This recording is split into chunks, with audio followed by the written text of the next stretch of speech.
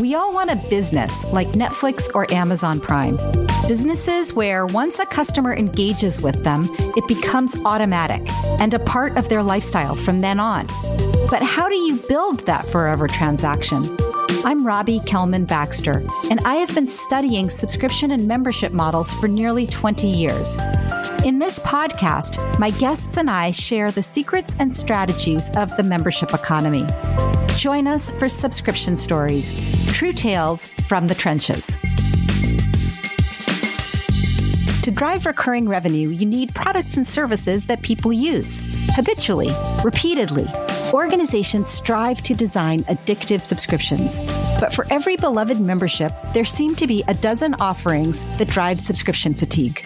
So how do you design for engagement, retention, and expansion while ensuring that you've earned the right to do so? Best-selling author Nir Eyal has looked at this problem from both sides. His first book, Hooked, is a how-to guide for building habit-forming products.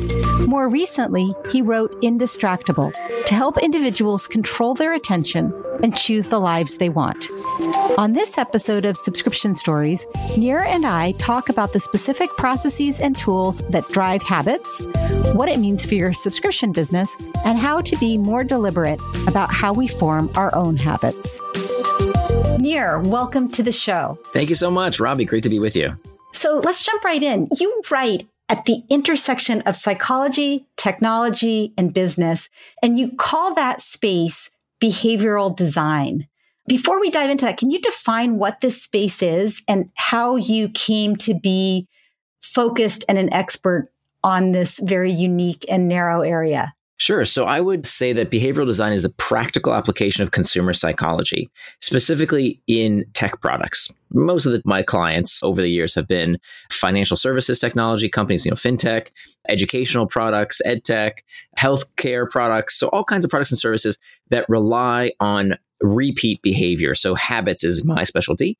And so, of course, that's why we're connected, right? In terms of repeat behaviors. You've got on your book cover the infinity symbol, and that's kind of my model as well. I use that similar metaphor of bringing people back again and again. And the idea here is that we are designing products and services to persuade, that help people do the things that they themselves want to do, but for lack of good product design, don't do.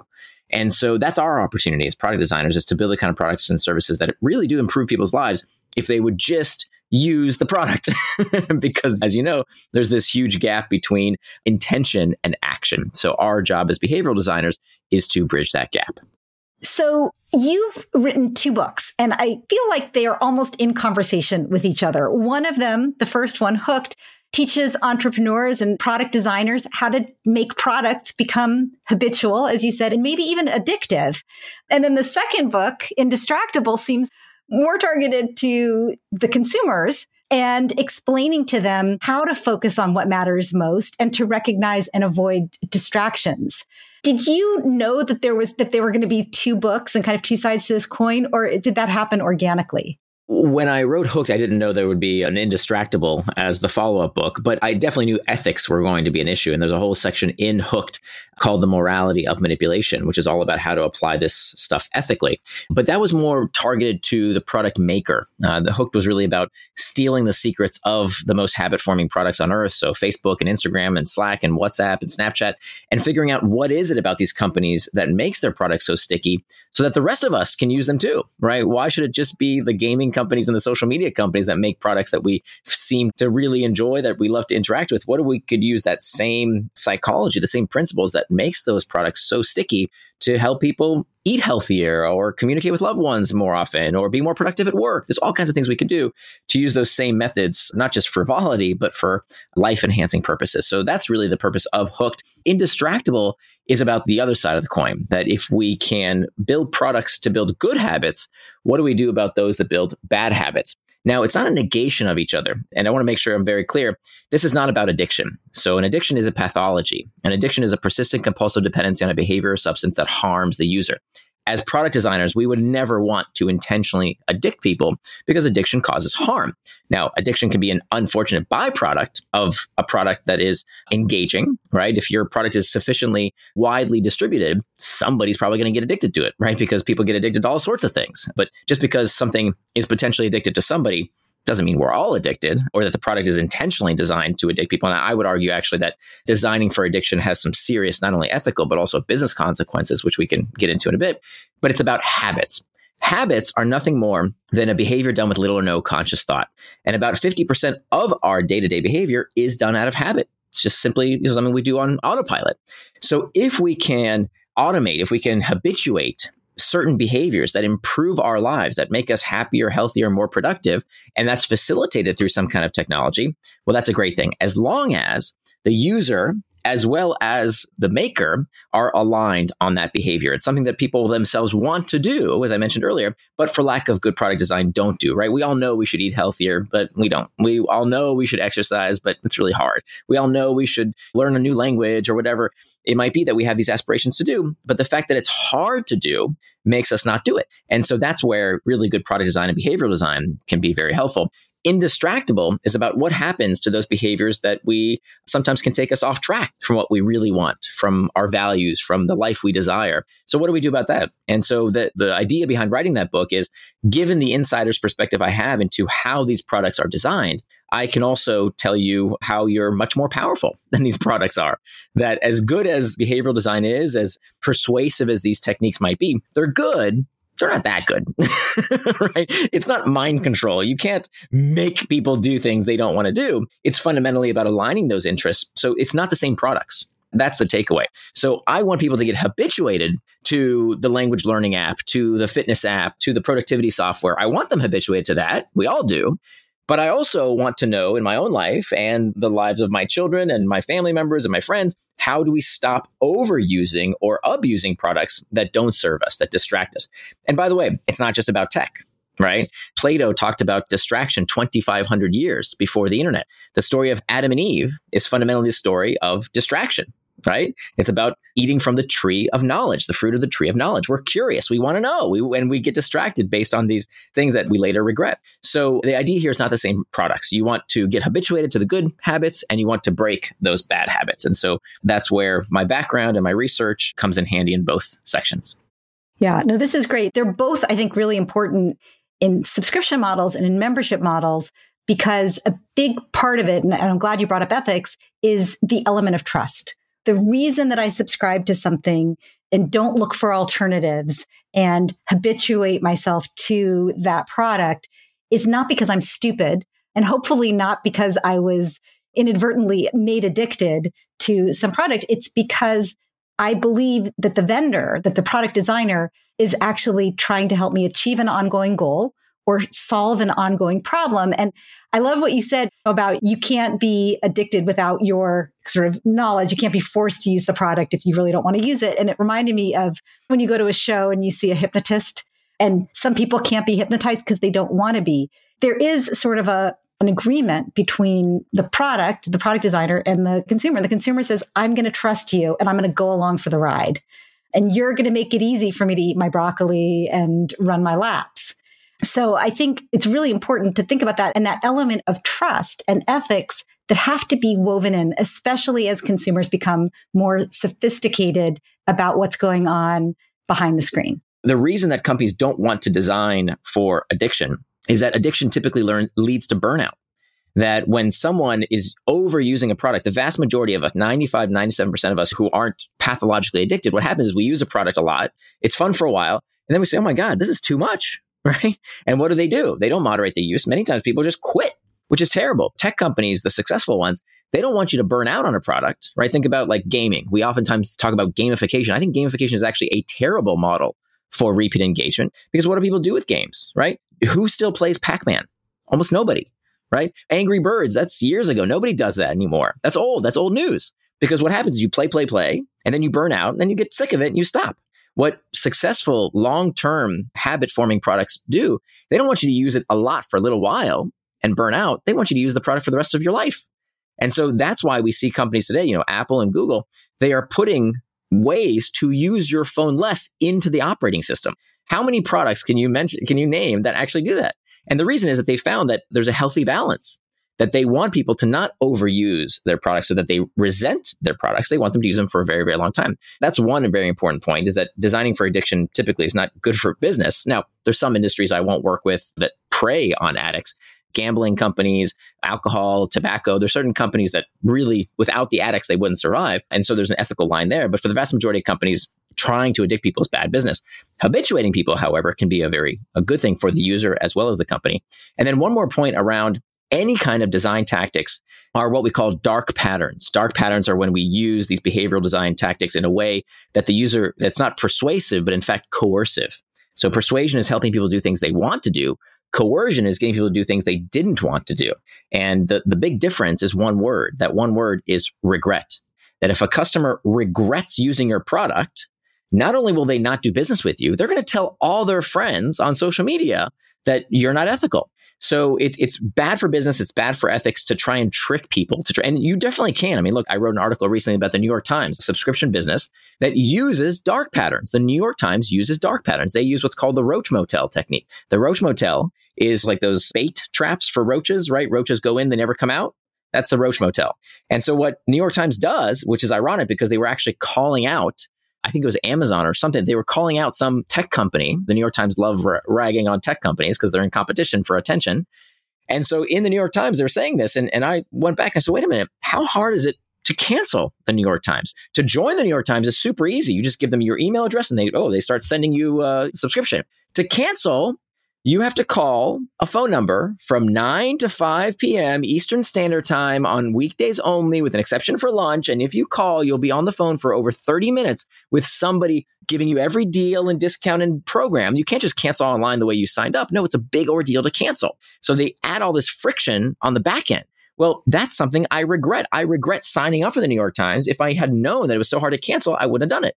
And so that's why it's so important to do that. Can you define dark pattern? Yeah, so it's using these behavioral design tactics in a way that coerces rather than persuades. Yeah, the New York Times is a great example. And I think a lot of other news organizations are doing similar things, also having very, very inexpensive trials, $1 for 6 months or something along those lines. And then in month 7, it's $100, let's say. I'm exaggerating. Is that also a dark pattern? Because they're sort of hoping that you'll forget that you subscribed and not notice that change from $1 to $10 or $100 or whatever the price change may be. Same thing with wait, there's more as seen on TV kinds of subscriptions.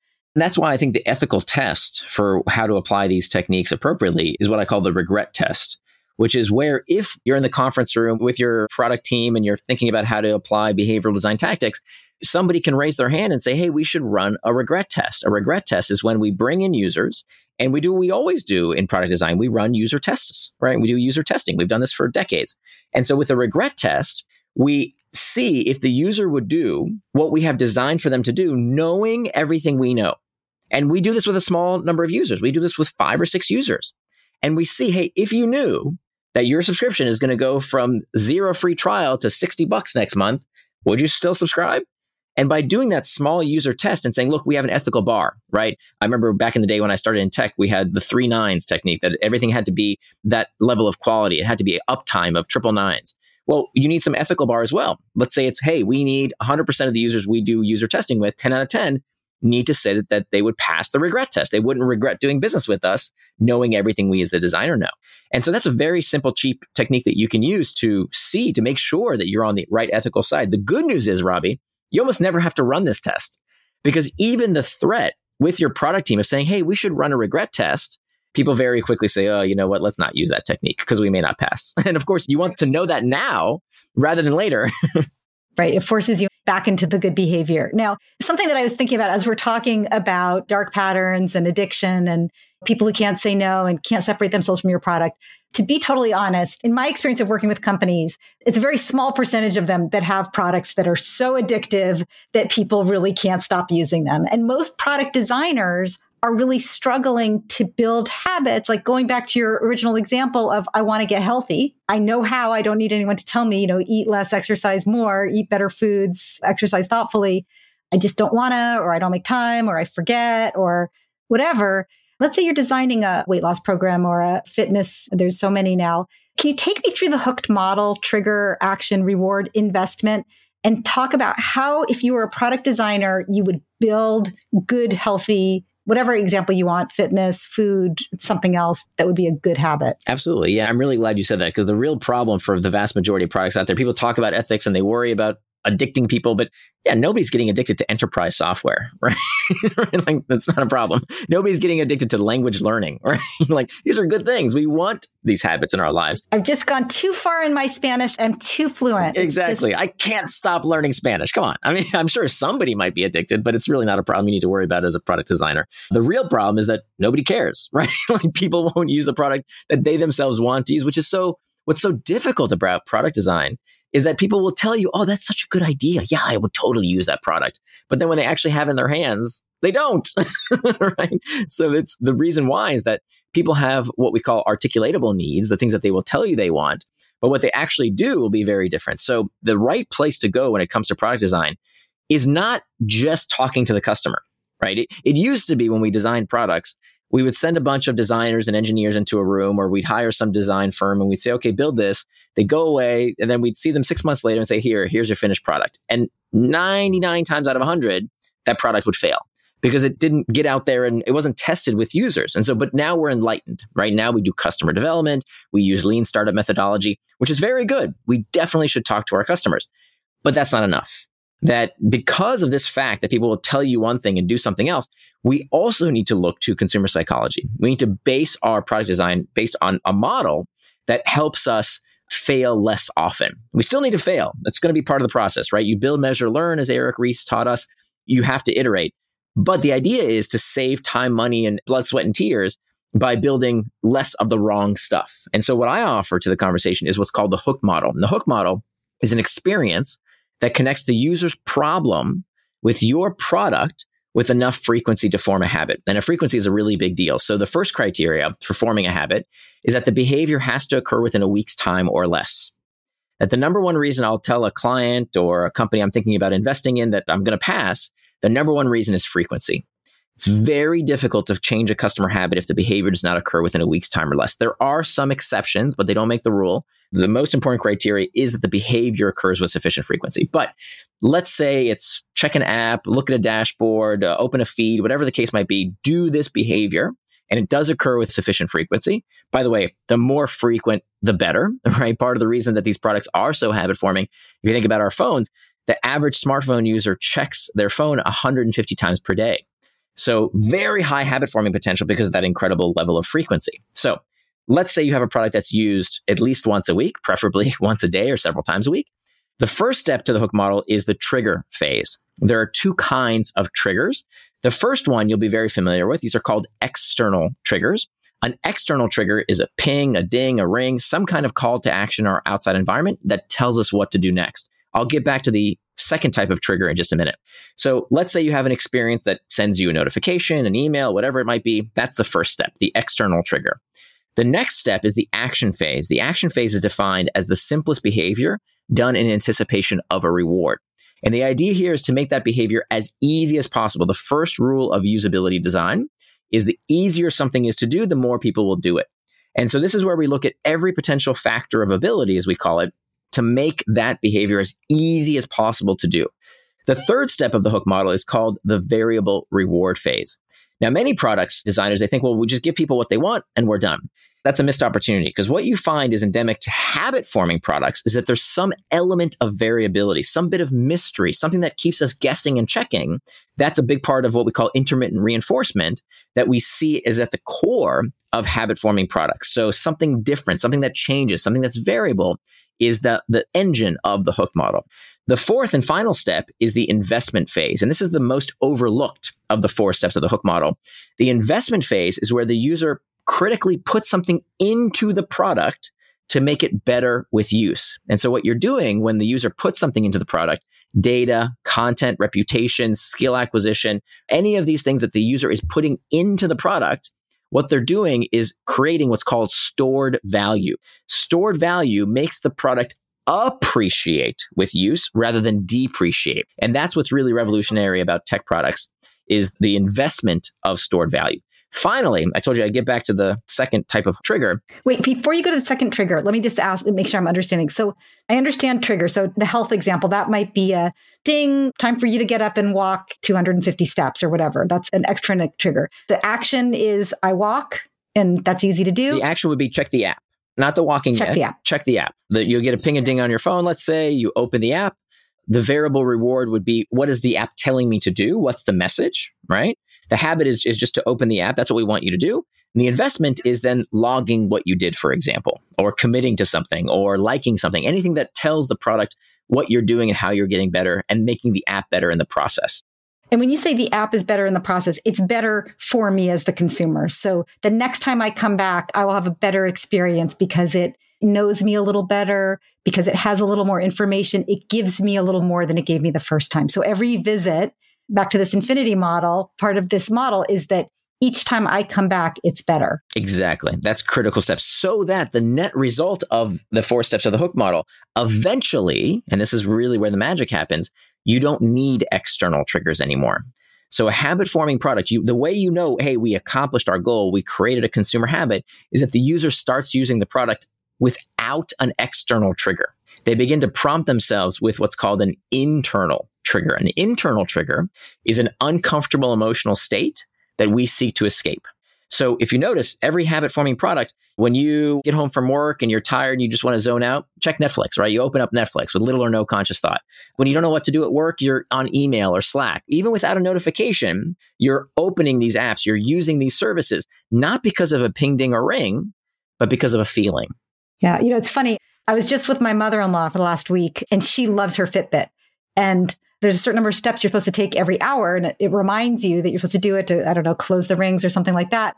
What was really interesting is that sometimes at the beginning of the hour, she'd say, you know what, I'm going to do my steps now so that I don't have to worry about it later. Like she almost couldn't go do the thing that was going to take more than an hour because she knew she'd miss her timing. And I think that's a really good example of this intrinsic motivation. Like she almost doesn't need to be reminded anymore of the hours. She feels it. Like if she hasn't walked in an hour, she knows she needs to do it. Right. And think about that from a business model perspective, right? The fact that a company no longer has to spend money on advertising or has to risk sending you spammy messages that you may unsubscribe from. Now you have formed an association with a feeling, right? Whether that's fear, boredom, uncertainty, stress, that when I feel this way, the solution is found in the product's use. And so that's really where this habit takes hold and where it becomes very powerful in people's lives. Now they're changing their behavior on their own, facilitated by this product. So they don't need the notifications anymore. So the external triggers are almost the training wheels to send people through the 4 steps of the hook model so that eventually they use it on their own habitually, because every time they feel an internal trigger, they use the product. That makes great sense. And for a product designer, just going through those steps and saying, what's the external trigger? What's the desired action that I want this consumer to do?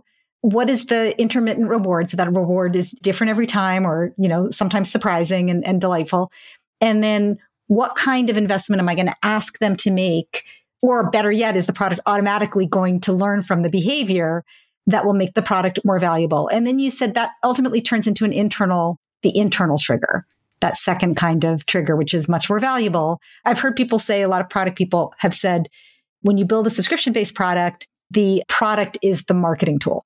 That, in other words, it's the experience of being in the product that makes you want to use the product more, as opposed to external emails or reminders that direct you back. It's something about the way the product itself is designed that is actually fulfilling the role that used to be fulfilled maybe by a Marcom person. Absolutely. And this is what's so revolutionary, right? If you think about the great brands of the past, the way they changed consumer behavior was through what's called the mere exposure effect, right? So Coca-Cola had to advertise ad nauseum to make you see that logo again and again and again, because we know the more you see a logo, hear a jingle, see a celebrity's face, the more affinity you have for that object.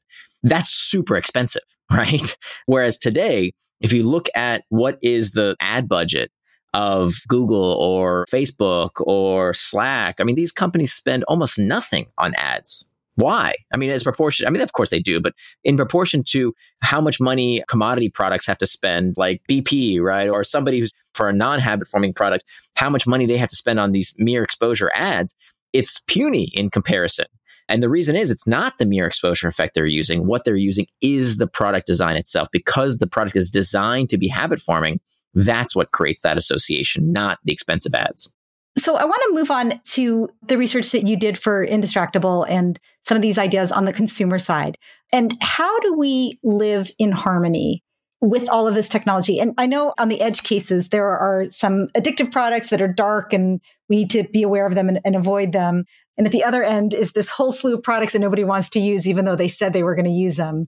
But in the middle, there are products that you can use the right amount. Like, for example, let's talk about Netflix. You gave that example, right? I'm tired. I come home. I want to Netflix and chill. Great. If my Netflix and chill ends up keeping me from getting my job done or taking care of my family or being present for my loved ones, that becomes an issue. How do you recognize when a product, as you said, going from persuasion to coercion, or when it's going from helping me achieve an ongoing goal, which might be, I want to relax, I want to be entertained, I want to just have a little treat at the end of my hard day, into this is a problem. How do I recognize that? And what can I do to manage my time better? Yeah, absolutely. So it's funny you mentioned Netflix, because Reed Hastings, the CEO, said that their biggest competitor for Netflix is not YouTube. It's not TikTok. The biggest competitor for Netflix is sleep. So look, the first thing we need to realize is that these companies are not going to do it for us. And it's not just tech companies, right? I mean, the New York Times is not going to say, hey, you've read enough news, go have a life. The NFL is not going to say, okay, enough football, go be with your kids. That's not going to happen, right? These products are designed, every media company designs their product and service to be engaging. That is why we use them. And we're not going to say, hey, Netflix, stop making such good shows. Hey, Apple, stop making your products so user-friendly. I like to use it all the time. That's the point, right? We want them to be engaging. When I asked you about ethics, I feel like you went straight to almost illegal, right? Things that are regulated, things that are obviously harmful. But there is this gray area. And I think Netflix is a good example. I love Netflix. I did a lot of work for them. I think it's a great company. It is about enjoyment. It is about entertainment. It is about relaxation. Even the fact that he says, Reed Hastings says, Netflix biggest competitor is sleep. And we know that most people don't get enough sleep. That could be seen as a little dark, right? Not the best outcome. Would somebody, what did you say? Would they regret it? The regret test? I think a lot of people would say when they look at Netflix, it does not pass the regret test. Like, what did I do? Why did I stay up till 3 a.m. watching episodes of some show? I'm not exactly sure what my question is here, but I think there's a piece of this ethically from the designer side. And then personally, how do I manage against a company that really isn't always in my best interest? So for the people who are, I think, deserve protection. So children, I think, we need, as product designers, you have to design for that use case of children who might not be ready for our products. So that's, of course, that's obvious. For addicts too, I've been advocating for years now that products like Netflix, like Facebook, they need what we call a use and abuse policy. I think there should be some kind of stopping cue inside Netflix that says, hey, you've been watching for a long time. Are you sure you want to keep watching? Now, they do have something similar, but it's not for the right reasons. They do have a thing that comes up that says you've been watching for a long time. That's because they think people are playing in the background and they want to make sure you're still there. But I actually think we should say, like, hey, do you know that you've watched this much TV? Like, is that still what you want to do? Not so much for the overwhelming majority of people who are not addicted, but actually for the people who are using Netflix as a numbing agent, as an escape mechanism, who are pathologically addicted. I think they deserve special protection because these companies know how much people are using. They have that ethical bar, as opposed to, look, the alcohol companies, they don't know who the alcoholics are. How could they reach out? But if you know someone might be abusing your product, I think you do have an ethical responsibility. But okay, put that aside. That's the company's responsibility. When it comes to our personal responsibility, so 95 to 97% of us who are not addicted, who are not pathologically addicted, and who are not children, I hate to say it's our responsibility. It's not our fault, right? You didn't create Netflix. You didn't create Twitter. You didn't create these things that distract you, but it is your responsibility, because the price of progress, the price of living in a world with so many cool, interesting things in it, is that we have to learn how to be indistractable. That's the price, folks. You get to live in the greatest time in human history. The price is you got to learn some new techniques, right? And guess what? It's not that hard, right? So how do we do it? It's pretty simple. Number one, we master the internal triggers. Here's the icky, sticky truth that nobody wants to hear. The vast majority of distraction begins from within. So studies find that only 10% of the time that we check our phones are we checking them because of an external trigger. Remember, external triggers, pings, dings, and rings? 10%.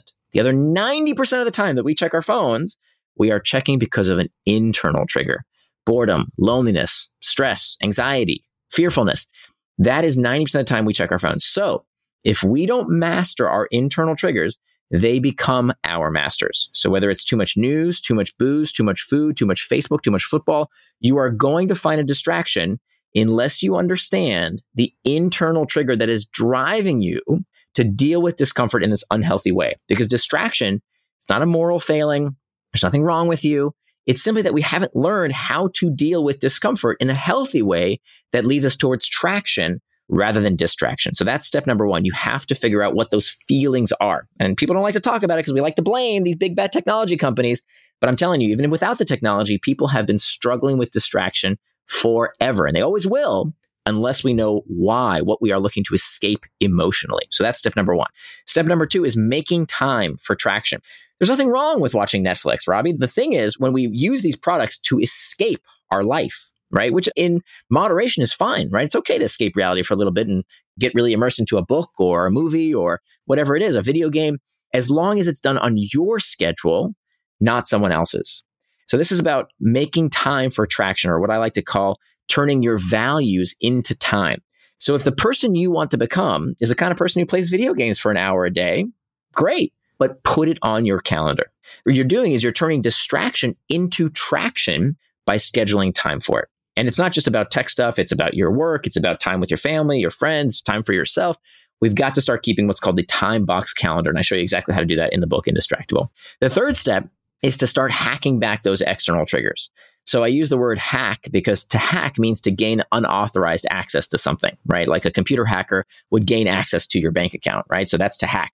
We know these companies, whether it's the New York Times, Fox News, CNN, Facebook, Twitter, TikTok, all of them are trying to hack your attention. But we don't have to let them, right? We can hack back. How about we start changing those notification settings, right? It takes 5 minutes. Why the heck would you want these notification settings to constantly ping and ding you? You have control. It literally takes you 5 minutes and we can change those notification settings. 2/3 of people with a smartphone never do. So this is simple stuff, right? We can't start complaining that these companies are addicting us and hijacking our brain before we take a few steps to change these settings, that they make it easier than ever to do. But that's the kindergarten stuff. What about meetings that are complete waste of time? What about emails that are nothing more than distractions? So I show you systematically how to go through each and every one of these external triggers. And then finally, the last step to becoming indistractable is to prevent distraction with pacts. A pact is a pre-commitment that we use to make sure that as the last line of defense, we don't go off track, we don't get distracted. So it's really with those 4 steps, those 4 big strategies: master internal triggers, make time for traction, hack back external triggers, and prevent distraction with pacts. This is how anybody can become indistractable. It's great to have those tools. And the one for me that's the most meaningful is to recognize it, right? To start by recognizing what's going on. And you talked about the regret test for the product designers, but I think for the consumer, if I feel regret after I did something, if I wake up the next morning and say, I shouldn't have eaten so much, I shouldn't have stayed up till 4 a.m. watching TV, I shouldn't have ignored my family and read the New York Times cover to cover. If I feel regret, that's a good signal to start going through those 4 steps and say, what can I do to get my time back and my focus back? There's a really good quote by Paulo Coelho. He said, a mistake repeated more than once is a decision. So if a distraction gets you one time, sure, it happens to me that I get distracted from something new that I haven't gotten distracted from before. Okay, you got me once. But if you constantly get distracted by the same thing again and again, I wanted to work on a big project and darn it, I checked email for 30 minutes. I wanted to be with my kids and look at me, I'm scrolling Twitter or reading the news instead. Okay, it happens once, you get a pass. But if it keeps happening, a distractible person allows the same distractions again and again. An indistractable person says, no, look, distractions only have 3 potential causes: an internal trigger, an external trigger, or a planning problem. That's it. So an indistractable person takes steps today to prevent getting distracted tomorrow. Love that. You ready for a couple of questions? Sure, fire away. Okay. First subscription you ever had? First subscription I ever had, I'm sure was to a magazine. I think it was like Surfer Mag. I used to think I would be a surfer, even though I never did. I didn't know that. You're a surfer? No, I was not. But I like the idea of being a surfer. Awesome. Most valuable subscription you have today? Most valuable subscription I have today is to an app called Pocket. And Pocket is this wonderful service that every time I see an article online, I have a rule: I never read on my desktop. So what you do with Pocket, you save that article to this app called Pocket, and it will read to you the text. So I'm dyslexic, so I read very slowly. Ironic for an author to be dyslexic, but that's the case. So what I love about it is that I can listen to articles read to me without all the clickbait, without all the ads, without all the junk that's designed in the New York Times to get you to keep scrolling and scrolling. Rather, I listen to these articles read to me when I'm exercising. So that's probably my most valuable subscription. I use it several times a day. Most valuable course you took at the Stanford GSB that you're still using today? Most valuable course. I took a class with Andy Ratcliffe, who is a legendary Silicon Valley investor. He's a VC. He used to be at Benchmark. I don't think he's there anymore, but he did the eBay deal, which at the time was the most successful investment in Silicon Valley history when he did that deal. It blew my mind in terms of the venture capital business. I didn't know how venture capital worked at all. I didn't know how Silicon Valley worked at all. I didn't know how investment worked at all. And so that class, I think the lessons I still use every day. And a habit that you're working on right now? Many of the behaviors that we do are not habits, and they never will be habits. They're routines. So one routine I'm working on, by the way, which kind of answers your question, is that after dinner, only read after dinner. But that's not a habit because it's not done with little or no conscious thought. It's a practice. It's a series of behaviors frequently repeated. So I would call it a routine. But I think that answers your question. Yeah, perfect. And by the way, I love the distinctions that you make and the definitions that you throw out there. I think a lot of times not having clear definitions of things like habits, routines, persuasion versus coercion, having precision in language is so helpful, not just in designing products, but in managing everything in your life. So kudos to you for that discipline and for that ability to be so articulate. Thank you. Yeah, it's great. I learned a lot just from the conversation. And I want to thank you for being a guest on Subscription Stories. It's been a real pleasure. Oh, thank you so much, Robbie. It's always great to connect with you and very much appreciate you having me. That was Nir Eyal, Wall Street Journal best-selling author of Hooked and Indistractable. For more about Nir, go to nireyal.com. And for more about Subscription Stories, as well as a transcript of our conversation, go to robbiekelmanbaxter.com/podcast. Also, if you like what you heard, please go over to Apple Podcast or Apple iTunes and leave a review. Mention Nir and this episode if you especially enjoyed it. Reviews are how listeners find our podcast, and we appreciate each one. Thanks for your support, and thanks for listening to Subscription Stories.